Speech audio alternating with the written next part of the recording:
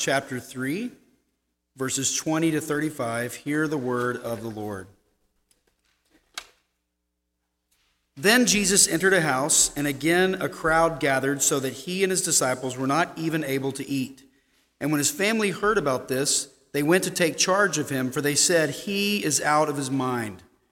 And the teachers of the law who came down from Jerusalem said, "He is possessed by Beelzebub, by the prince of demons. He is driving out demons." And so Jesus called them over to him, and he began to speak to them in parables.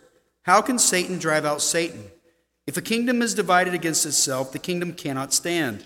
If a house is divided against itself, that house cannot stand. And if Satan opposes himself and is divided, he cannot stand.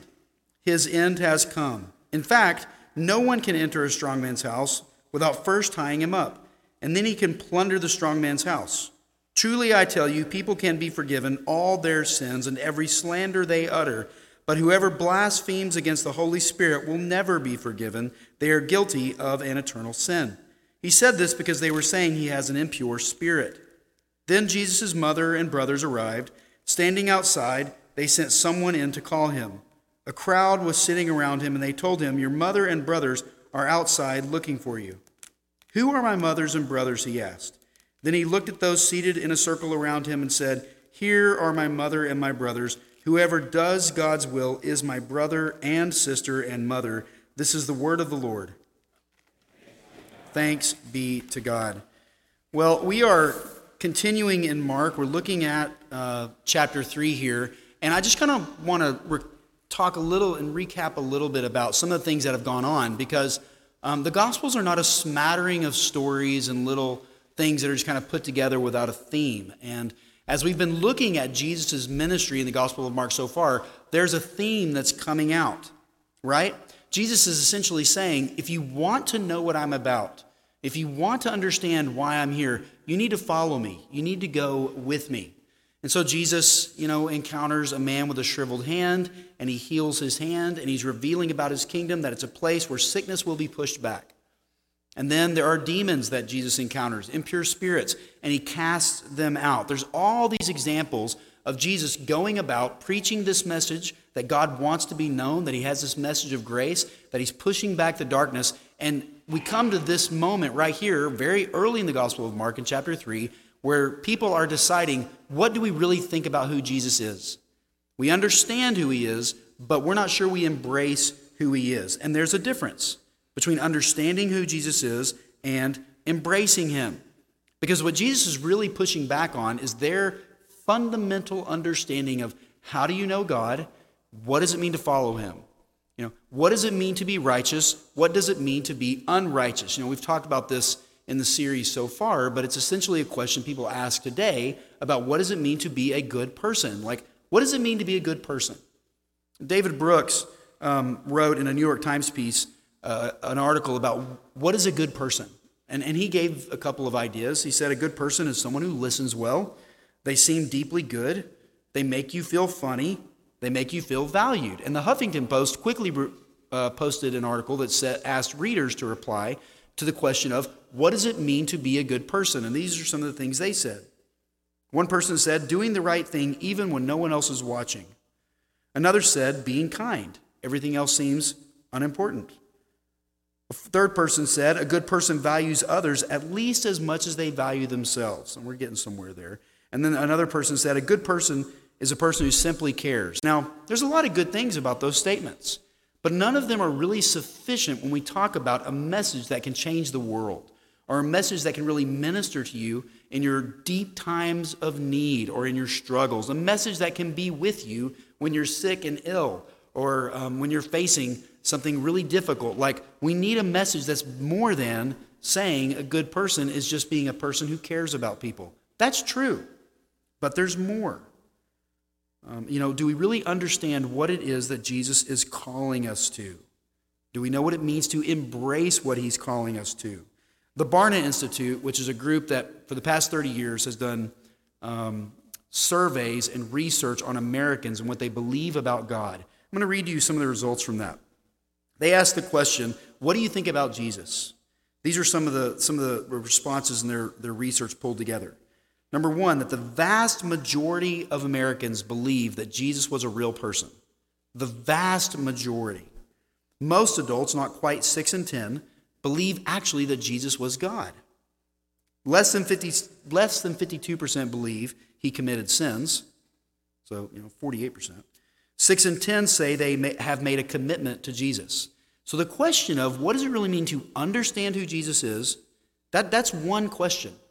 But the bigger question, the greater question, the question that Jesus is having the crowds think about right now in this story, his mother and his brothers and his sisters think about right now, the teachers of the law, us, the reader, the question he's asking us to consider is not just, do you understand who I am, but are you embracing who I am? Are you living into the reality that I am the Lord of heaven and earth? Now, the elections are coming up. I know you know that. I'm going to make a prediction, as a pastor. You ready? Somebody's going to win, and Jesus is going to be the king. And whoever wins, our Lord will still reign. The King of heaven and earth is not yielding his throne. Even here, the people in this story, the Pharisees, the crowds, Jesus' mother and brothers and sisters, if you would have told them, hey, Jesus says he's Lord, they would have said, that's really not relevant to the thing I'm thinking about right now. They would have said that. And when we talk about elections, when I tell you that the real comfort you need to derive from is that Jesus is going to be king, the thing in you that tells you it's insignificant, it's precisely the same thing that the Pharisees and the teachers of the law and the people that are there listening to Jesus are struggling with, to believe that Jesus' message is not just something to understand, but when you embrace it, it changes everything. Jesus is the king. What does it really mean to embrace him? What does it really mean to follow him? Everybody, the reality, and you see this in the story here, everybody lives kind of in the context of a divided kingdom of the heart. We have things we know that God says to be true, and then we struggle to believe them. We have things we know God calls us to, and we struggle to follow them. Where do you see the divided kingdom rearing its head in your life? Maybe it's the divided kingdom of the mind. Maybe you've discovered inconsistencies in your thinking. Join the club. We all struggle. Jesus is king. Maybe you live in a divided kingdom of the heart. You know what you should desire, and yet you still struggle with desiring things that you know are not good. Jesus is the king. Maybe it's that you live in a divided kingdom of the feet, right? That you know what's best and that you struggle to actually live it out. Jesus is the king. What Jesus is showing us over and over again is this longing within you to know God, this longing within you to actually live in light of who he is, the desire to experience real intimacy and peace with God, that desire within you, he's in the process of bringing that into reality because Jesus is the king of a united kingdom where he yields none of his power to anyone, as we'll see in this story. So let's walk through some of this together. What happens here? Jesus has to face several critical groups of what he's doing. They're critical of what he's doing. They're critical of what he's saying.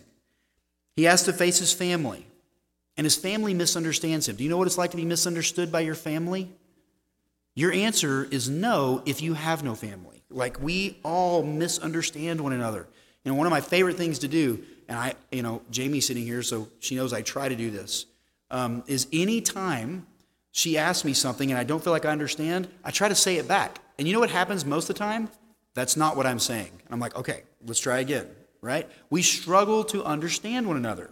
We struggle to really even hear what each other is saying at times. Jesus has to face his family. Look at verse 20. Jesus enters a house, and again a crowd gathered so that he and his disciples were not even able to eat. When his family heard about this, they went to take charge of him, for they said, he is out of his mind. There's nothing lost in the translation here. They're saying, he's lost it, guys. Like, we sort of tolerated him a little bit, but now the teachers of the law have come down. They are the scholars. They are the pastor of pastors. They're the most important people in the religious community. They've come down, and we've got to head over there. Lots of motivations for that. One is they're probably a little embarrassed, right? He's drawing a lot of attention to himself. Joseph is gone. His dad is gone. The uncles are there. The family is there. And they're all like, hey, this is going to be really embarrassing for us all. He had this amazing carpentry thing going. Everybody wants his tables and his chairs. They're made perfectly. Right? They're perfect. No one can compete with his craftsmanship. And now he's ruining it. So they're a little embarrassed. They're also trying to protect him because what he's saying and this is good for us to hear, what Jesus is saying is life-changing. It changes everything. You hear this earlier in the Gospel of Mark where Jesus says, you think you understand the Sabbath? You don't. You think you understand what it means to know God? You're missing it. You want to know what it means to follow him? You want to know what it means to know him? Walk with me. Let me show you. Let me reveal to you the kingdom. His family is concerned for him. They're fearful for sure. We read in the scriptures in the prophet Isaiah that his own would not receive him. That's what's happening. Do you see this? What Jesus is really about is becoming clear. And how are people responding? They're freaking out. His own mother is like, my boy's gone crazy. He's lost his mind. Verse 21, when his family heard about this, they went to take charge of him, for they said he's out of his mind. Just imagine, Jesus, remember, he's fully human. He knows what it's like to be misunderstood. He knows what it's like for even his parents to go, I just want to crawl in a hole when someone mentions my son's name right now. That's what Jesus is enduring. Even those folks who are with him, as we read here, are trying to figure out if they're really with him. Do they understand who Jesus is? They're beginning to. Do they embrace who Jesus is? They're starting to question that. Part of what Jesus is reminding us of here is that what he's interested in doing is actually changing the world around us. Where does he want to change the world? Well, where are you? Is your neighborhood just a place where you live, or is it a place you want to see Jesus impact and change? Your family, your family is a place where Jesus wants to see the reality of his word come in, impact, and change. In your workplace, with your friends, wherever you interact with image bearers, that's where Jesus wants this message, which needs to be understood, yes, but embraced in a greater way with the heart, soul, mind, and strength. Because in so doing, you find resurrection. You find life.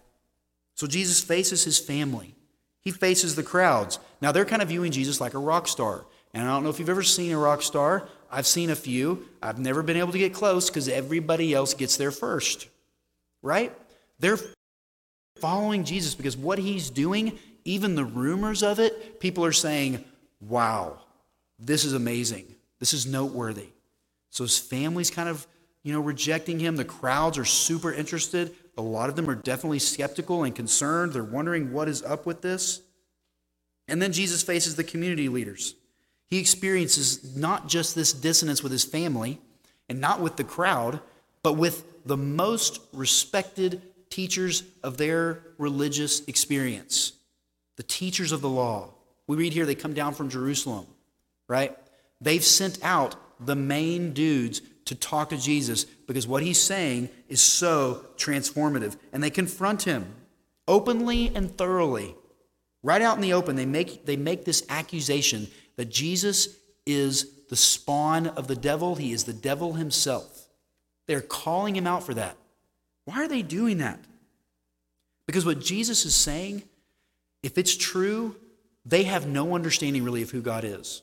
They're like, wait a minute, this is too impactful. What he's saying is like, he's the Lord of the Sabbath. That means he's God. Everyone is understanding that Jesus is saying he's God, like most people in America. But to really embrace him, that's something else. They confront him in the open. They confront him thoroughly. They attack him spiritually. They attack him emotionally. This is going to ostracize him. Their goal was to say these things, that you are Beelzebub, to say he's casting out demons in that name, so that he would be ostracized and minimized. That was their goal. Well, the King of heaven and earth wasn't having any of that. So what does he do? He says, gather around, everybody. Let me tell you a story. And they all come to listen. To be clear, what Jesus is doing here makes him, as C.S. Lewis in his sort of rhetorical trilemma that he talks about, he's either a liar, a lord, or a lunatic. Let me read this to you. C.S. Lewis wrote this in Mere Christianity. I'm trying here to prevent anyone saying the really foolish thing that people often say about him, about Jesus. That is, I'm ready to accept Jesus as a great moral teacher, but I don't accept his claim to be God. That's the one thing we must not say. A man who was merely a man and said the sort of things Jesus said would not be a great moral teacher. He would either be a lunatic on a level with the man who says he's a poached egg, or else he would be the devil of hell. You must make your choice. Either this man was and is the Son of God, or else a madman or something worse. You can shut him up for a fool, you can spit at him and kill him as a demon, or you can fall at his feet and call him Lord and God. But let us not come with any patronizing nonsense about his being a great moral teacher. He has not left that open to us. He did not intend to. Jesus comes and says, listen, the message I'm telling you changes everything. I'm either lying to you, I'm from the evil one, or I am sent by God himself as the Messiah and Savior of the world. Follow me. Learn about this. And we need to ask ourselves that same question. Do we see Jesus kind of like the crowd? It's interesting. It's like a rock star. I'm going to move in. I'm going to observe. Going to kind of understand who he is. It's not enough. Do we see Jesus like his family did? Listen, if you've been following Jesus long enough, you've actually run through this gamut. I have. You'll run through this. Being interested in Jesus because of these things he's done. At times thinking, I'm struggling to believe that Jesus is who he says he is. Is it true? Especially when we're suffering. We really struggle to believe that Jesus is who he says he is. That his power is sufficient for us. That the fact we have an election next week, the fact that he is the King of heaven and earth, changes our ultimate perspective on those things. And yet, it does. Jesus says, if a kingdom is divided against itself, it cannot stand. That makes sense, right? If a kingdom is divided against itself, it cannot stand. A kingdom attacking itself is not a good kingdom at all. And I thought of the perfect illustration of this as I was watching The Office, right? Any Office fans? You remember that scene in that one episode where Dwight is giving an update on the changes in martial arts this year? Jim comments that martial arts are kind of an ancient thing and there's not like really updates all the time, but we're going to go ahead and let Dwight do that each year. And what happens? Dwight tries to paint the scenario. You're in a subway, right? And the triads are about to attack you. And so you should do, and he shows and demonstrates, a throat punch. And he says, Kevin, come here, let me show you. And Jim says, I think wisely, you know what, Dwight?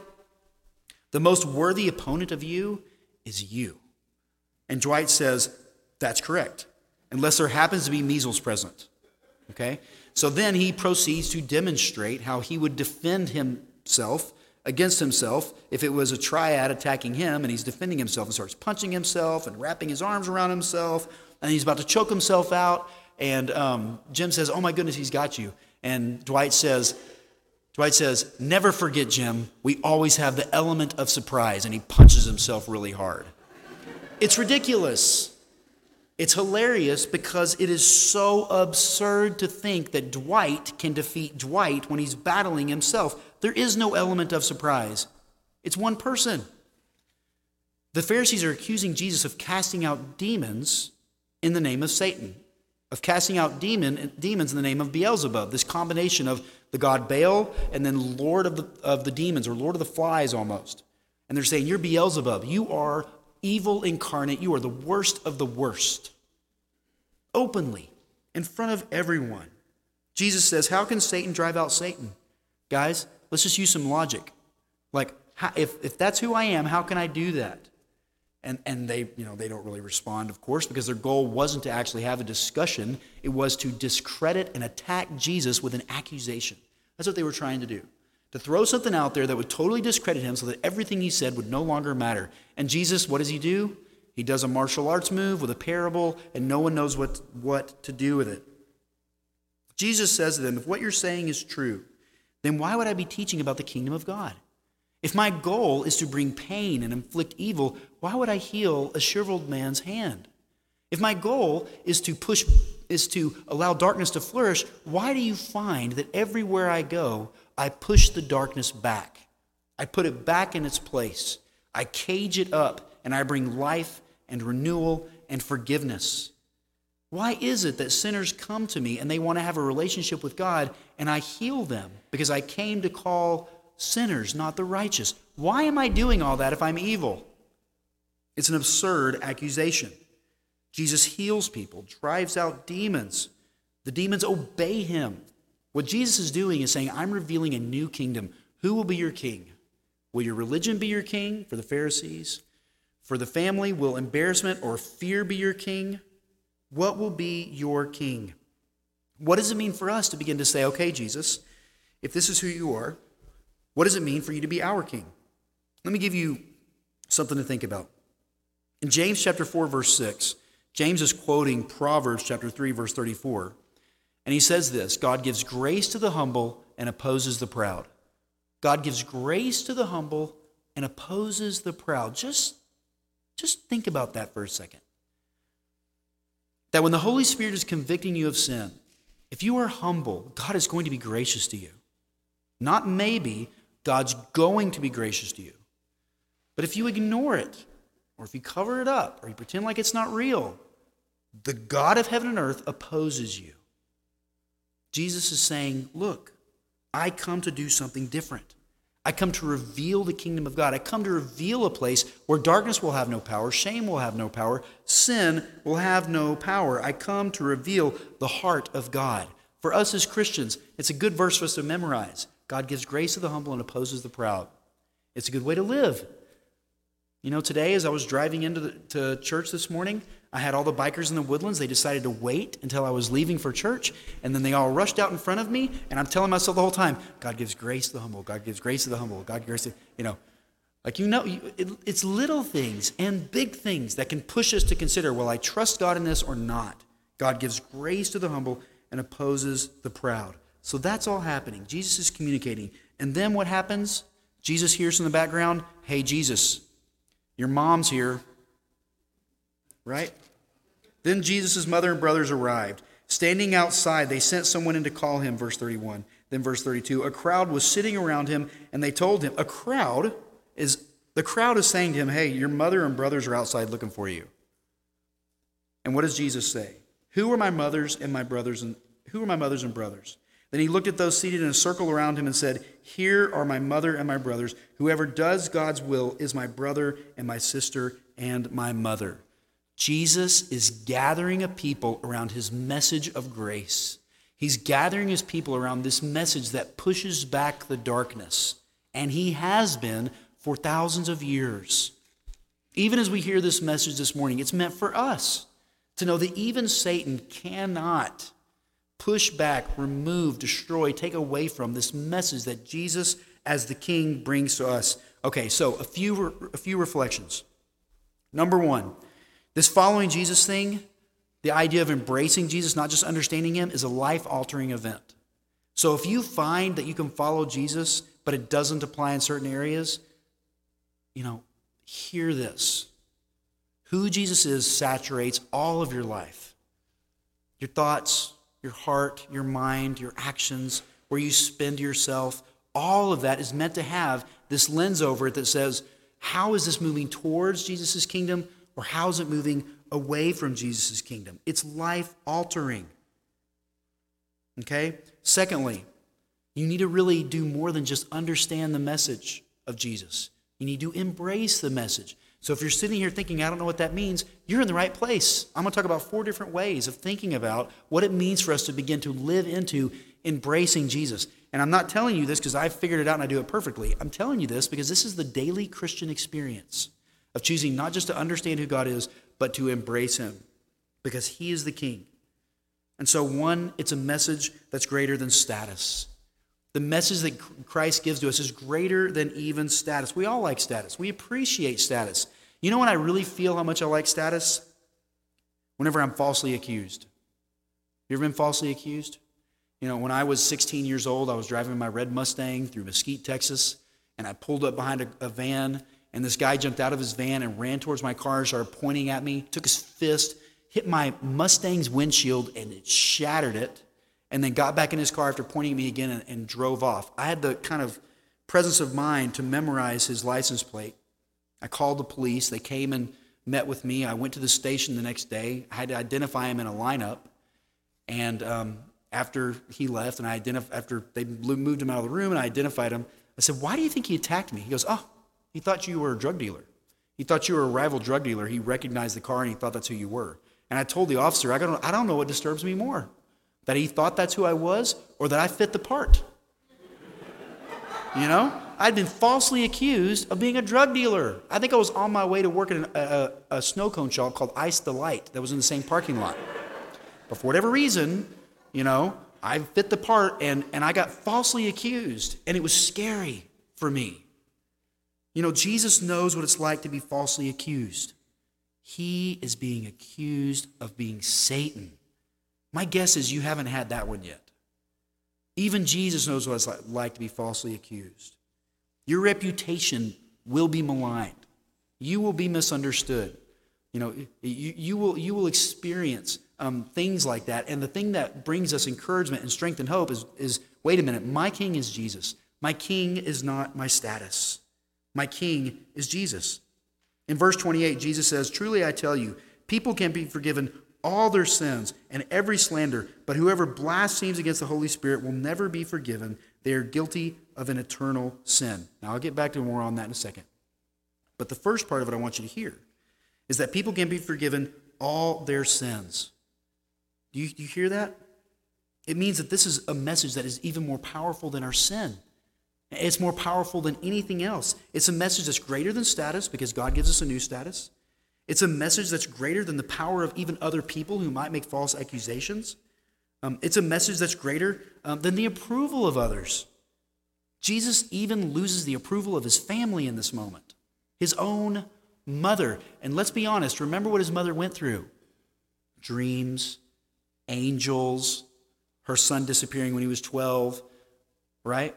Being in the temple. Like, who knows all the things Jesus did in front of his mother and his father? I'm sure his brothers were sick of it. You know, why can't you be more like Jesus? You know, to his siblings. She had seen so much, and she has come to the determination, my son is crazy. She's forgotten.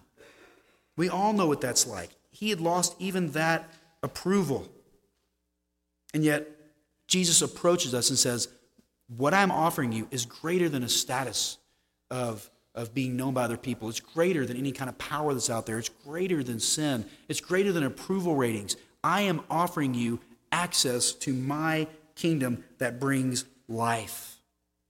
That's what Jesus brings to us this morning. He offers us hope, a message that is meant to nourish us and increase our faith.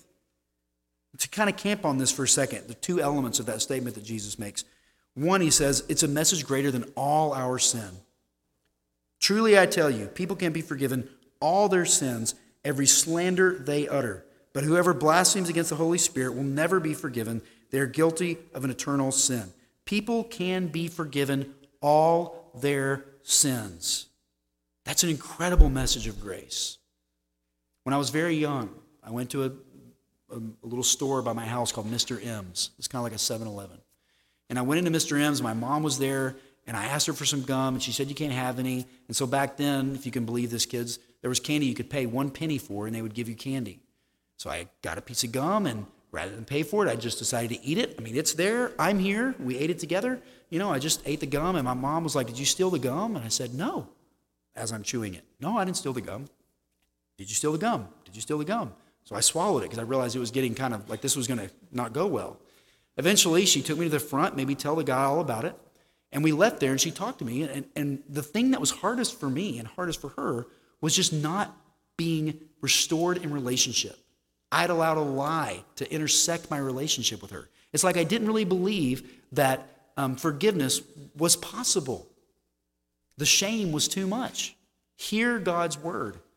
People can be forgiven all their sins, all of them. Now, this is a place where people who are struggling can come and hear about God's grace. This is a place where when you discover sin in other people's lives, this is a place where we believe the gospel for other people. That God is gracious, that God offers a way forward, that there's not condemnation, there's actually reconciliation and restoration that can happen because the cross is that big. God offers forgiveness. The second part of that statement, that there's one sin that can't be forgiven. Blaspheming against the Holy Spirit. What does that mean? It's kind of scary. What it's not is struggling with doubt. That's not what Jesus is talking about. Everybody goes through seasons of wondering if God is real and wondering if God is who he says he is. It's okay. God can handle that. That's not what Jesus is addressing here. It's not the outright denial of who Jesus is even. Rather, what Jesus is talking about is sort of the seriousness and the severity of a perpetual and continual life that disregards who he is. And the reason is because it leads to death. It leads to separation from God. It leads to a darkness that you could not even imagine. So Jesus says, don't blaspheme the Spirit. Don't ignore my word. Don't live continually and perpetually in opposition to who I am. Don't put yourself outside my kingdom. You don't want to be there. Rather, you want to be among the forgiven. You want to be among the humble. You want to be among the recipients of my grace and my mercy. Jesus is saying in this new kingdom that we're a part of, where forgiveness is accessible, this is the new status. We are family. We're brothers and sisters. We're united by our elder brother, Jesus Christ. That because of what he's done for us, he's able to enter into our lives and reshape our hearts. There actually becomes a family likeness among us. We begin to love what God loves. We begin to be interested in what God's interested in. We begin to pursue what God calls us to pursue. We begin to have faith together. We're in a church. We are going to have to express faith together if it's the kind of gospel that Jesus is calling us to not just understand, but to actually embrace. The good news is he's the King of heaven and earth. David writes this in Psalm 73, my flesh and my heart may fail. Your flesh and your heart may fail, but God is the strength of my heart and my portion forever. That's the narrative that Jesus pushes back on when you feel your heart and your flesh failing. He is your portion forever. He is the King of heaven and earth. He pushes back darkness. And the more that we believe that together as people, the more we believe it individually, the family likeness of who Jesus is begins to more and more and more bubble up and present itself. And as a pastor, I've been a pastor 20 years now or whatever. I've seen it, and it's really beautiful. And I see it here in this place, and I long to see more of it, because that's what God's interested in doing, is making grace a place saturated by kingdom power grace, life-altering and sustaining grace, truth-bearing and life-giving grace. It's big, and it's powerful, and it's good, and it's ours by faith. I think one of the most powerful things about who Jesus is, I'm about to be done, one of the most powerful things about who Jesus is he doesn't approach us from on high and stay off and distant. He comes very close, and he says, I know what it's like to experience a disapproval rating. I know what it's like for my parents to not understand and to deny me and say I'm crazy. I know what it's like for people who are respected, who are supposed to be there to guide us as a people, to abandon me and call me evil incarnate. I know it all. I understand. The God of heaven and earth is saying that to you, even this morning. I'll close with this illustration. I heard this story about Matthew McConaughey, and I went to the University of Texas, and so I've always been a fan of, Matthew McConaughey or whatever. He's got some strange movies, but he's an interesting character. And he tells the story in this recent book he put out about looking for a retreat center. So there's all these retreat centers he can check out. There's one in Australia, New Zealand, England, amazing places, lots of spas, really cool stuff. And in typical McConaughey fashion, he finds one just outside of Santa Fe that he's interested in going to. And this is how you get there. You have to drive a four-wheel drive vehicle to this dirt road and go as far as you're able, and that changes based on weather and on washouts and all sorts of things. And once you get there, you park your vehicle and you continue down the road. It could be 13 miles or more walk from where you leave your car to this monastery where there are no roads leading to it. And once you get there, which is what he did, you knock on the door. He knocked on the door, and someone answered the door and opened it and said, hello, brother, come on in. And so Matthew goes inside, and they say, you're staying with this man tonight because we're out of rooms. And so he goes into a room with a monk, a Buddhist monk, and the Buddhist monk lays on the ground and says, you can sleep in my bed. And so Matthew sleeps there. And then he wakes up the next morning, he's talking to the monk, and he says, hey, I really need to speak to somebody. I need to confess some sins. I've got some things I've got to communicate. He said, yeah, let me introduce you to Brother Christian. It's a little generic, but whatever. He says, I'm going to introduce you to Brother Christian. And so he goes and introduces Matthew to Brother Christian. And Brother Christian says, I'm going to take you on a 4-hour walk, and you're going to tell me everything you're thinking, and you're going to keep telling me until we get back to the chapel. And so Matthew reports in this story that he confessed his sins for 4 hours and struggles he's had and things he's been dealing with, crying. He describes it as snot coming out of his mouth, like just complete weeping before this man. Gets back to the chapel. They're sitting there together. He looks up at the monk, and the monk is just staring at him. And he waits. And the monk finally leans forward and just says, me too. It's this idea that our struggles and our difficulties, all these things, When we feel like we're isolated, it's actually very destructive. That's how Satan works. He likes to separate us off, kind of get us all by ourselves, and then take us apart. And Jesus is saying, let me put it out there for you. Everyone can be forgiven for their sins. You can be renewed and restored. And my kingdom is so powerful that I will push back the darkness, not just out there, but in here. I will push back the darkness by the power of my word. That's the kind of kingdom I'm coming to build. You know, my prayer for you this week as you go about the week that God's called you to is maybe reread the Gospel of Mark, chapter 1, 2, and 3, and begin asking yourself, exercise that humility and that what we read in James and in Proverbs. Ask this question: God, teach me who you are. Show me who you are. And try to put aside presumptions and assumptions and things you've thought about who he is and say, Jesus, I'm going to read your word, reflecting on the sermon from this week. Who are you? What does it mean to not just understand you? Because it's not enough. The Pharisees understood Jesus very well. That's why they made those accusations. But what does it really mean for me to embrace you with my heart? Maybe it's in forgiveness or mercy or kindness. What does it mean for me to embrace you with my mind? Maybe it means I'm going to read Scripture more this week. I'm going to think more about who God is. Maybe it's to embrace who Jesus is with your actions, like to move towards someone or to seek how to bless another, to love another as God has loved you. The good news, as you pursue those things, they will not come up vain. They will not come up empty. God is interested in his kingdom taking shape and taking form right here in this church and in your life. Okay? Let me pray for us. Lord, we do give you thanks for these words and this story where we hear about Jesus and his speaking to the crowds, but also addressing the teachers of the law and speaking to his own family, his being misunderstood, his reputation being maligned, his intentions even being questioned. And yet what we see is that your grace through your Son prevails. That there is grace greater than all our sin. That there is grace greater than even the worst things this world has to offer, because you are the King of heaven and earth. And so we put our hope in you and ask that you would increase our faith, even as we celebrate the supper. In Jesus' name we pray. Amen.